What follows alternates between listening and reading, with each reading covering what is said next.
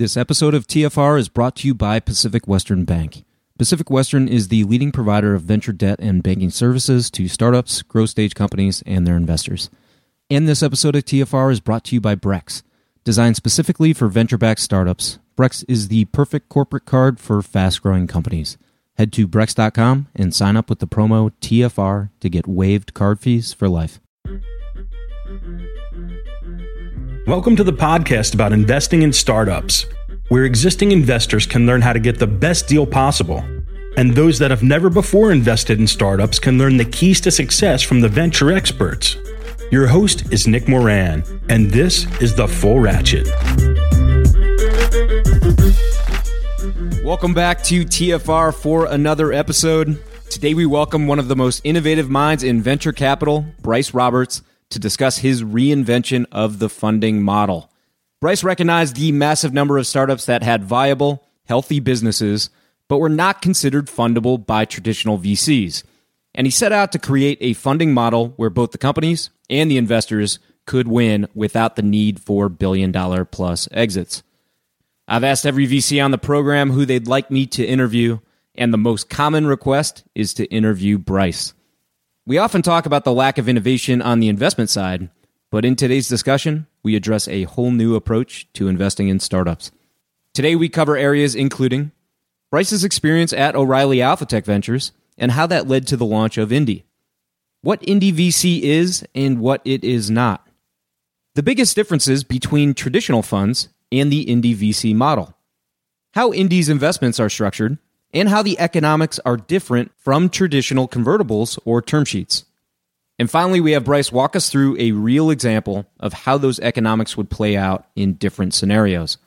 Here's part one of the interview with Bryce Roberts of OATV and Indie VC.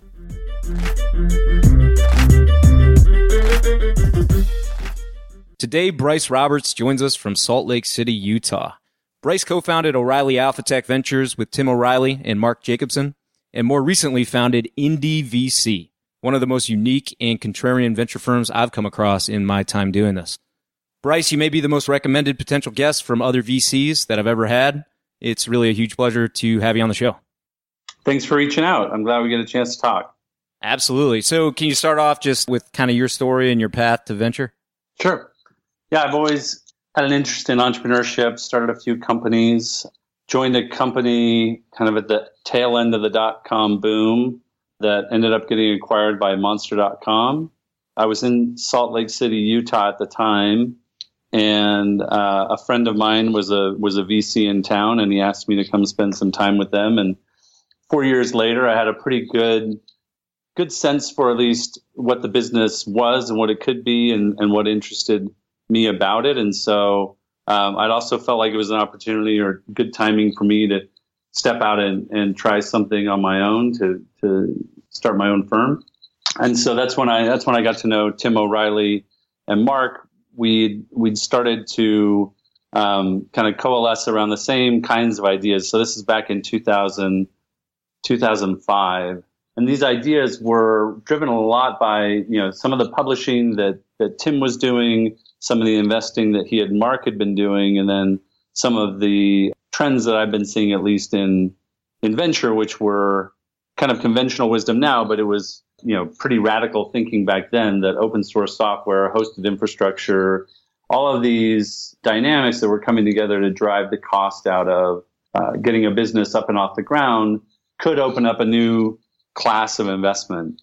And so, in the earliest days, it was called a lot of different things, but, super angels or micro VCs, there were a lot of different terms that were kind of floating around, but there were a handful of us that were institutionalizing it. And so we founded OATV in 2005. We raised a $50-ish million fund to go after what's now become known as the seed category.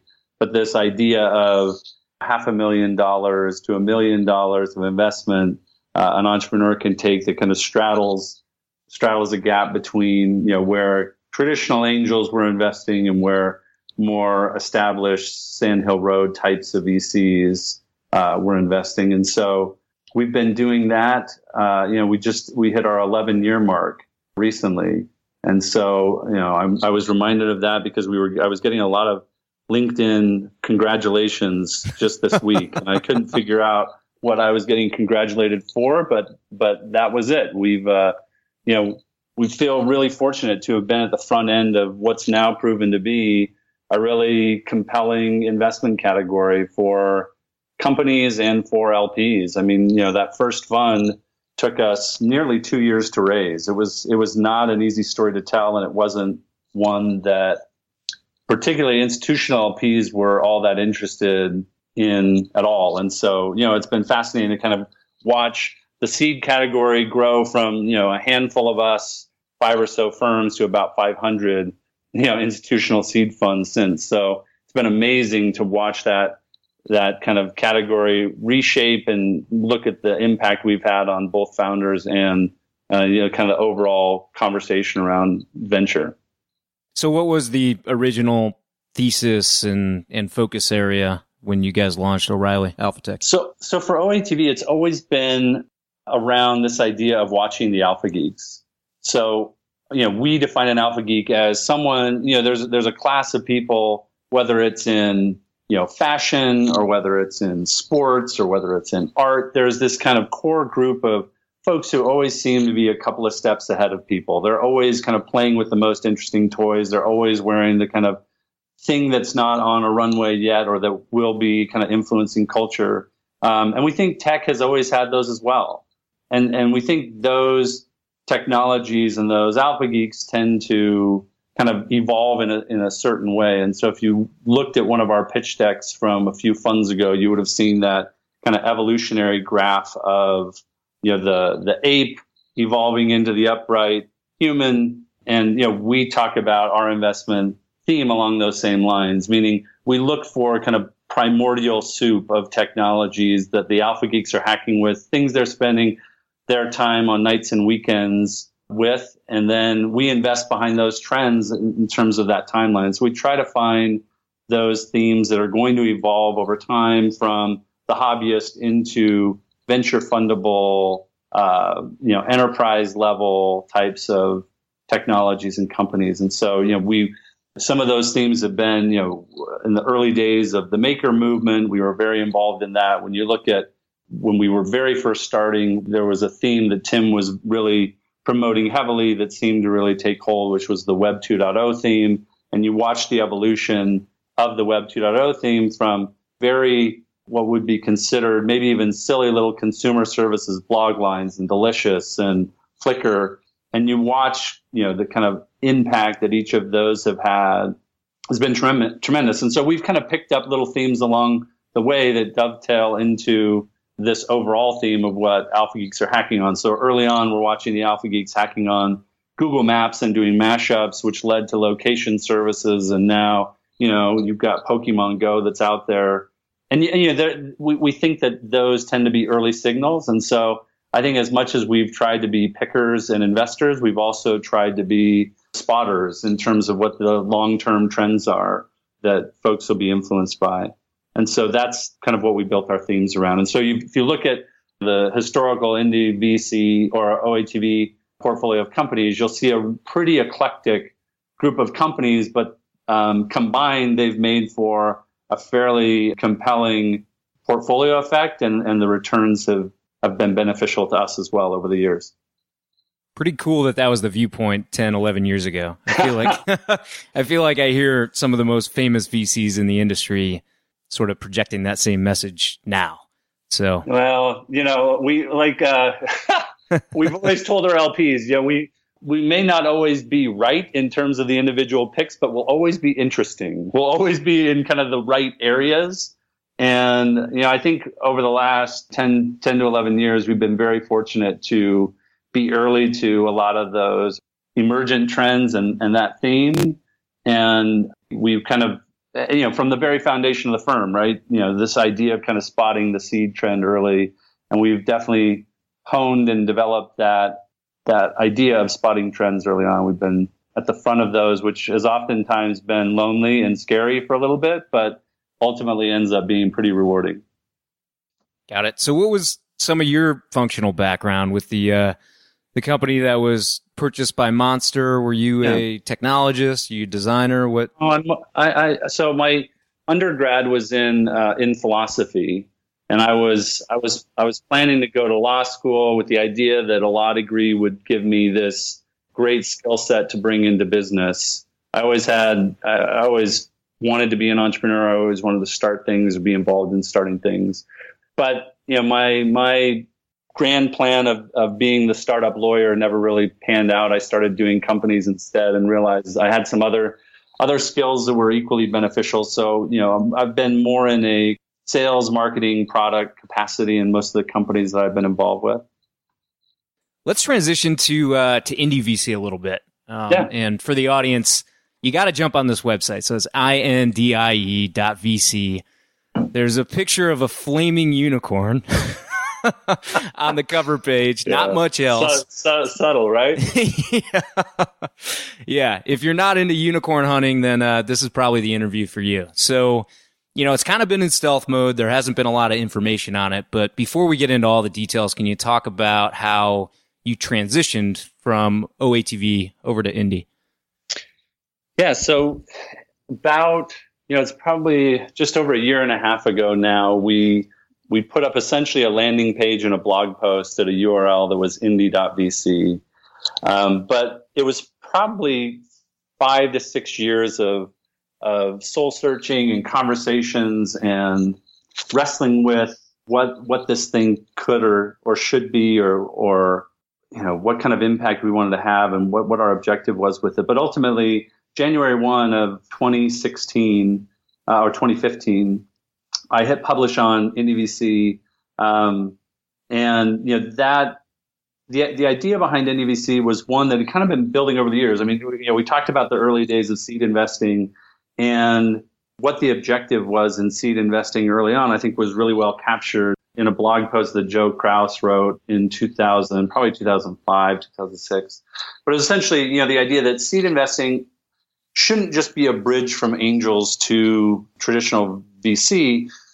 It should create this fork in the road, right? It should create a new kind of optionality. When you've got a smaller fund writing smaller checks into companies that can go further on those checks should create an optionality. And so the optionality back then, as we envisioned it, was one of those options would be to get momentum, to hit milestones, and then go raise a little bit more funding from more traditional VCs and raise in a position of strength. One was to take in a little bit of money and to be able to take advantage of early acquisitions because, a small acquisition for a small firm, it really moves the needle for a seed stage fund, at least as we envisioned it back then, of a, kind of $30 to $50 million fund, an early pop where an entrepreneur has a life-changing financial event for themselves and we can kind of participate in that upside. We thought there would be, that ought to be an option for entrepreneurs early on. And then the third being that, on a relatively small amount of capital, these technology businesses are insanely cash efficient and very, very profitable, or have the potential to be very, very profitable early. Sure. And so, the third option was that, if you've got a company you really like and you don't want to be told how to run it by outside investors and you don't want to sell it because you enjoy building it and building it with the people you're creating it with, you ought to have the option to continue to run it indefinitely. So that's how we kind of originally envisioned seed investing. And I think part of IndieVC initially was just kind of response to a bunch of conversations that I had had with entrepreneurs who'd wanted to build their business in a certain way, but found that they had to position it and to build it in a way that really kind of mapped to the pattern recognition of Sand Hill Road and traditional VCs. So rather than the seed round that we did creating optionality for them, it ended up getting them, kind of hooked early on venture capital and then kind of getting on these fundraising cycles. Yeah. And so rather than being a pain reliever, it became kind of a gateway drug to, this idea of, building a massive business, raising loads of money and kind of creating what our world has, kind of deemed the archetype of what a successful business ought to look like. And so, after those conversations and after recognizing that we'd lost a good chunk of that optionality that we'd originally envisioned for seed investing, NDVC was an attempt to try to reintroduce and hard code that optionality into both the messaging and also into the terms that we use when we invest. And so what we ended up doing is with our third fund, I mentioned NDVC had been on my mind for a while, for years and years and years. So when we raised our third fund, which was an $85 million fund that we closed in 2012, we told our LPs we wanted to take a small allocation and try this kind of very formative idea of what I'd been thinking of that became NDVC. And, they were on board with it. We ended up doing a small pilot last year with 8 companies that was a result of that landing page and getting people to apply. And we offered to invest $100K in 8 companies. And part of that was if we didn't meet 8 companies that we were excited about, we wouldn't do it at all. And that was part of what I had to be open to going into kind of hitting publish on the NDVC site, was that there may not be a market for it. There may not be entrepreneurs who are interested in this, or the companies that it might attract might not actually be very good companies. And so Sure. What was interesting initially was that there was just this kind of immediate response to it. I mean, I think when we first published the site, it was somewhat anonymous. The only way you'd known who was behind it is if you clicked a link to email me about a Slack channel that I'd set up for people to ask questions. And so, but probably within an hour or so, and this was New Year's Day 2015, within an hour or so of hitting publish, it was at the top of Hacker News, and it stayed there for days. Wow. As people were asking questions and trying to kind of crack the code on who was behind this thing, and is this real? It seems shady. And so the response was kind of immediate.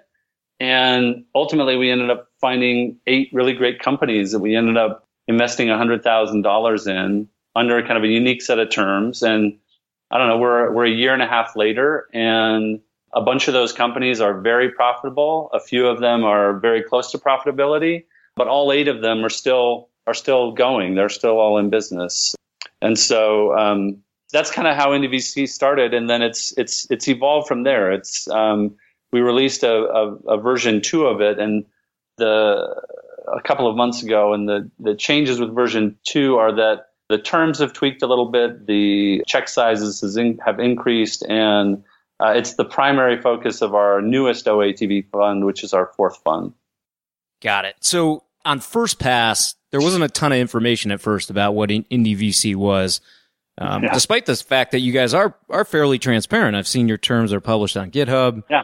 You've done a couple articles that detail out all the specifics on what Indy invests in. But, some people I think have been quick to classify, is this a small business loan program? Is this a funny accelerator? Is it an incubator? Can you talk about or give us an overview of what it is you are doing, and even more importantly, what are you not with Indy? Yeah. So what we're doing is we're hard coding that optionality that seed investing was originally designed to do into a set of terms. Those terms are designed to encourage entrepreneurs to build independent, standalone, profitable businesses rather than achieve the next fundable milestones to attract more follow-on capital. So our focus is on businesses and entrepreneurs who want to build long-term, sustainable, growing, thriving businesses that don't require a ton of VC cash. They want to build their company on their terms. And I think what we've seen as VCs over the years and as the venture market has matured is that, there's essentially one track that a lot of the venture product ends up selling, which is this idea of a unicorn. It's why it's kind of captured everyone's imagination. But it's also the reality of the venture industry, right? I mean, there's, the unicorn was based on a study that was done by Eileen Lee while she was defining her own investment style. What they found was that 0.09% of companies achieve $1 billion plus type of valuation. The flip side of that is that those $1 billion companies drive the vast majority of returns for the traditional venture market. And so if you're an entrepreneur And if you go the traditional VC route, all of the emphasis and all the focus is on finding and growing those businesses that could potentially become unicorns. And so we think that's great. And I think the way we've structured our terms are such that if it turns out that one of the companies that we're involved with has the founder with the proclivity and the desire and wherewithal to build a massive billion-dollar business, we're thrilled to be a part of that and help support that entrepreneur. I think we're also, what we've designed is a situation where if a founder is happy running, if they build their business in such a way that it turns out it is not the 0.09% of companies that go on to become a billion-dollar company, that they can run it on their own terms, that they can continue to have that optionality based on, a focus on revenue versus having to be wholly dependent on, the VC market or the overall financial markets for any kind of return for themselves or for their investors. Yeah, I think the reality is there's this huge gap between the bootstrap companies and the billion-dollar unicorn venture-funded companies. There's just a enormous number that are in between the two, right? That don't have access to capital, but may not want to get on the venture funding perpetual circuit. Or may want to put it off for as long as possible. They may want to only consider taking venture money when they're in a much more leveraged position than they are with a napkin or even a little bit of data right. On what it is they have. Yeah, I mean, one of our little catchphrases that we've developed over the last year is that there's a lot of opportunity that sits between a lifestyle business and a monopoly, right? VCs need monopolies to drive their returns. We don't, and I think part of the frustration that I had as a seed investor over the last few years is that I had to essentially use the same lens for a small fund that could get meaningful returns off of things that aren't billion-dollar companies. I had to use essentially the same lens to evaluate seed stage companies because I became dependent on upstream capital to be able to support the kinds of things that we were investing in. And so, it really makes you reframe what it is you're looking at when the objective is what's something that could become a billion-dollar company, and what kind of milestones though do we need to hit in the next 12 to 18 months to be able to show signals that that's the case and to be able to attract follow-on capital. That becomes a fairly frustrating dance that you have to do as a seed stage investor. If you like founders that don't fit the Sandhill Road mold, if you like themes that are out of favor, if your fund works with $100 million exit or a $50 million exit, all of those, what seem like kind of small details or small nuances, they actually become pretty massive. It becomes a very big overhead that you have to process as part of your evaluating investments. And so as a result, I think that leaves a lot of entrepreneurs on the sidelines. I think it leaves a lot of things that might be considered niche or out of favor on the sidelines, when in reality, like so many of those niches, so many of those sectors that are out of favor, if they can put themselves into a position where they can be growing on their own revenue without having to rely on outside funding, we think there's a lot of uncapped opportunities that sit out there getting ignored or overlooked. We just think it takes a really serious and important, not only mind shift from a founder to be focused on growing their business and growing their revenue, but it also takes an entirely different network of folks to be supporting that entrepreneur, because the advice they're getting from the mainstream channels of venture, VC blogs, and startup blogs is actually not very good advice for someone who's trying to build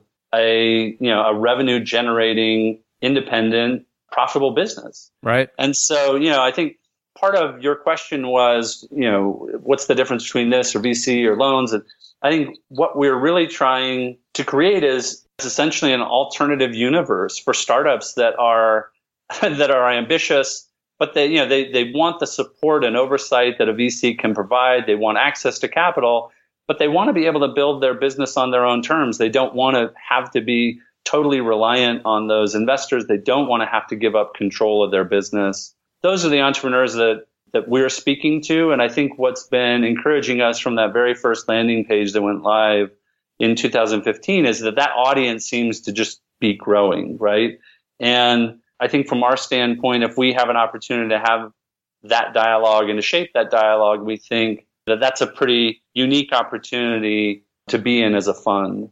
And so that's why with the new fund we just raised, our focus is going to be primarily on that NDVC style of investing versus the kind of traditional funding for every 12 to 18 months seed round type of stuff we've been doing. This episode of TFR is brought to you by Bryce. Your startup is going to change the world, and the right corporate card will get you there even faster. The Brex corporate card for startups offers 10 to 20 times higher limits than traditional corporate cards, automated expense tools, and huge rewards like 4 times points back on travel, 3 times back on restaurants, and 2 times back on recurring SaaS spend. And all with no personal guarantee. Sign up at Brex.com and get waived card fees for life with the code TFR. And this episode of TFR is brought to you by Assure. For over 3 years, Newstack has been raising capital on a deal-by-deal basis, allowing individual investors to select each startup investment. Assure is the company behind the scenes that powers this process. When we have 10, 20, or 30 angels investing in a startup, we can't put all those folks directly on the startup's cap table. So those investors are rolled into a special purpose vehicle that occupies just one line item on the cap table. And Assure handles all ongoing fees, finances, and K1s for us. We pay a one-time upfront fee and avoid all the required yearly admin filings and bills. If you run an angel group, or you would like your LPs to invest in deal-by-deal sidecars, go to assure.co/TFR for 20% off your first SPV. And this episode of TFR is brought to you by Pacific Western Bank. Pacific Western specializes in providing financial services to startups, growth stage companies, and their investors, helping to navigate financial obstacles by providing access to funds and expertise. Pacific Western's customized products and team of venture banking specialists provides a banking experience designed specifically with startups and VCs in mind. If you run a tech company, or if you invest in tech companies, it's strongly advisable that you build a relationship with the folks at Pacific Western. Go to pacwest.com to learn more. Sure. I think part of the reason I appreciate this so much is when I first started, I came from a company called Danaher, where cash flow is king. Everything is all about cash flow with them. And we would look to acquire companies, we would look to invest in companies, but these were really high potential, great tech companies that never had any unicorn potential, really. They were in, nuanced niche markets. And so when I first started investing full time, my first handful of deals were more in line with what you're doing. Now, I didn't have all the same terms that you do. I was using something called convertible debenture.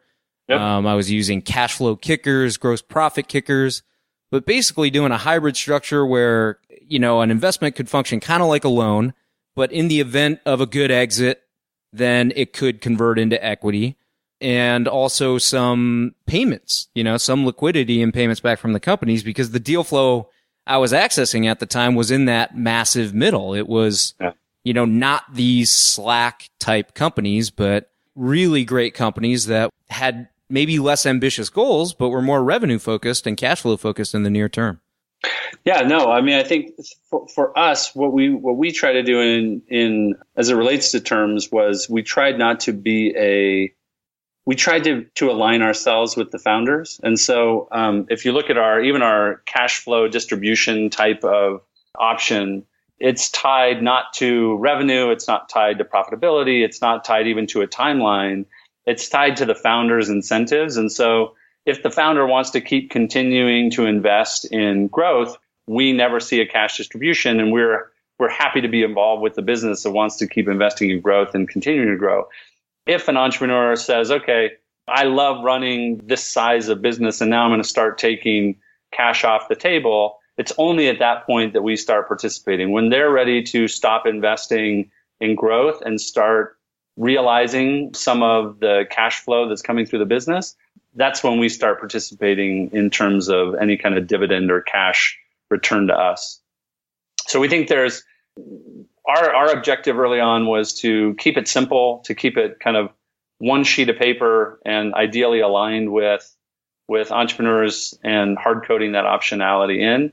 And as you said, there's a lot of companies that are overlooked by VCs, but there's also a lot of companies who really they've kind of gone the VC route, and they either want to avoid it or they want to put it off as long as possible. And I think as we started to unpack our story a little bit more, I think there's been a pretty broad cross-section of each of those groups for whom our story resonates. And I think with the new fund, at least, we now have a focus and an ability to explore who those folks are, what those opportunities look like, and how to best support them to achieve whatever outcome it is they're looking for. And I think if we can be helpful in helping them do that, I think our fund will end up being, a top performing fund alongside anybody else. Yeah. So while we're on this topic, I want to get more into the details of sort of the structure of the investments and how the economics work. Sure. I would encourage the audience to check out the show notes, and I will link up the links to GitHub that detail out all the term sheets and various economics. But at a high level, can you give us some of the specific differences on the term sheets that you structure versus maybe the traditional term sheets or convertibles? Yeah, so most of the convertible notes that are out there right now anticipate another round of funding. So they have things like maturity dates, they have interest, they have there's a bunch of things that are baked into those, with the idea that you're going to they're called convertible notes for a reason, right? They are intended to convert into a round of funding.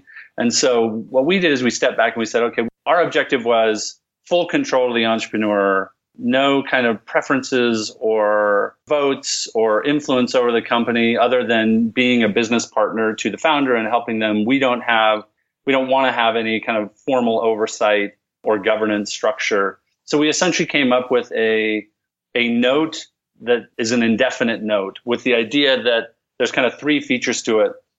One is, in the event that a founder chooses to sell the company, we are never a shareholder unless one of two things happens. One, they choose to sell the company. In that case, we've already agreed upon a percentage of the company that we would own if they end up getting bought. And so we just go, we convert to common stock and we go through in a transaction when they get bought at that agreed upon percentage. If they end up raising a round of funding, we use that same percentage we had agreed upon earlier, and we convert into whatever round they do. We just convert in as a preferred shareholder in that round, so we're on equal footing with the new investor that's leading that round. So that's another option. And the third is, because the note doesn't have an expiration date, they can continue to run their business indefinitely. We do not have an interest rate. We don't have any of those types of things tied to the note. But what we do have is, when we structure the investment, we have a conversation with the founder and say, what's a reasonable salary that you'd like to be able to pay yourself? What's market for a company in your market? And we agree to a base salary. And then when they want to pay themselves total comp, so, salary, bonuses, all that stuff, more than 150% of that initially agreed upon comp, we consider that a cash distribution. And so we split whatever's above 150% with them, we just split with them until we receive a multiple on our investment. And then at a certain multiple, we stop sharing in those distributions at what we have is a 5x return on our initial investment. We stop sharing in any further participation. The other thing we baked in as part of the version 2 that we rolled out recently was that if the founder hits that 5x cap in under 4 years, we'll cut the equity option that we agreed upon earlier in half. And so that's a bit of an incentive for them, and it's certainly an incentive for us to try to help get them to profitability, as quickly as possible. So those are the kind of terms you mentioned. We've published all of these on GitHub. We have terms that are available for C Corps, and we have terms that are available for LLCs that kind of map to that general philosophy. Would it be possible to walk through sort of a simple example of how these economics may play out in a couple common scenarios? Yeah, of course. So let's see. Let's just use round numbers. And so, let's say we find a business, they find us, they want a $500,000 investment from NDVC. The conversation is something along the lines of $500,000. And again, we're just using round numbers for simple math. This is not any particular deal. But $500,000, for that $500,000, we agree that on any sale or conversion that NDVC receives 10% of the company. We are not shareholders. We are not setting a valuation. We're just saying in some future event, we might, we would own 10%. And we also agree with that founder that the market salary for them for a kind of a seed stage funded company for a CEO and management team is roughly $100,000. And so let's say we're a year or two into it, the company's doing well. The founders have been increasing their total comp. They're now at $150,000, but it's been a really good year. They want to bonus out $1 million to their executive team. What we would do is that, as part of our deal structure, we receive 80% of those distributions until a 2x cap is met. And then at 2x, it flips to a 20/80 profit sharing. And so on that first $1 million out, we would take 800,000 of that. The management team would get 200. Once they hit the 2x cap, which would be $1 million on our initial $500,000 investment, then it switches to 20/80. And that's how the profit sharing would go. And as we discussed a little bit earlier, once they've returned to us 5 times our original investment, then we cap our distributions. If they want to keep paying out cash to themselves, that's great. We've achieved our return, and there's no more expectations that we're going to be getting any more cash out of the business. It's now theirs. And if they hit that cap in the first 4 years of our engagement, then that agreed upon equity of 10% would get cut to 5%. So that would be a scenario. Is that helpful? Yeah, very helpful. Okay. Can we talk a little bit about the companies that you're choosing for the investments? Can you talk maybe about your filters, what level of traction you're looking for, and what else you'd like to see in prospective applicants?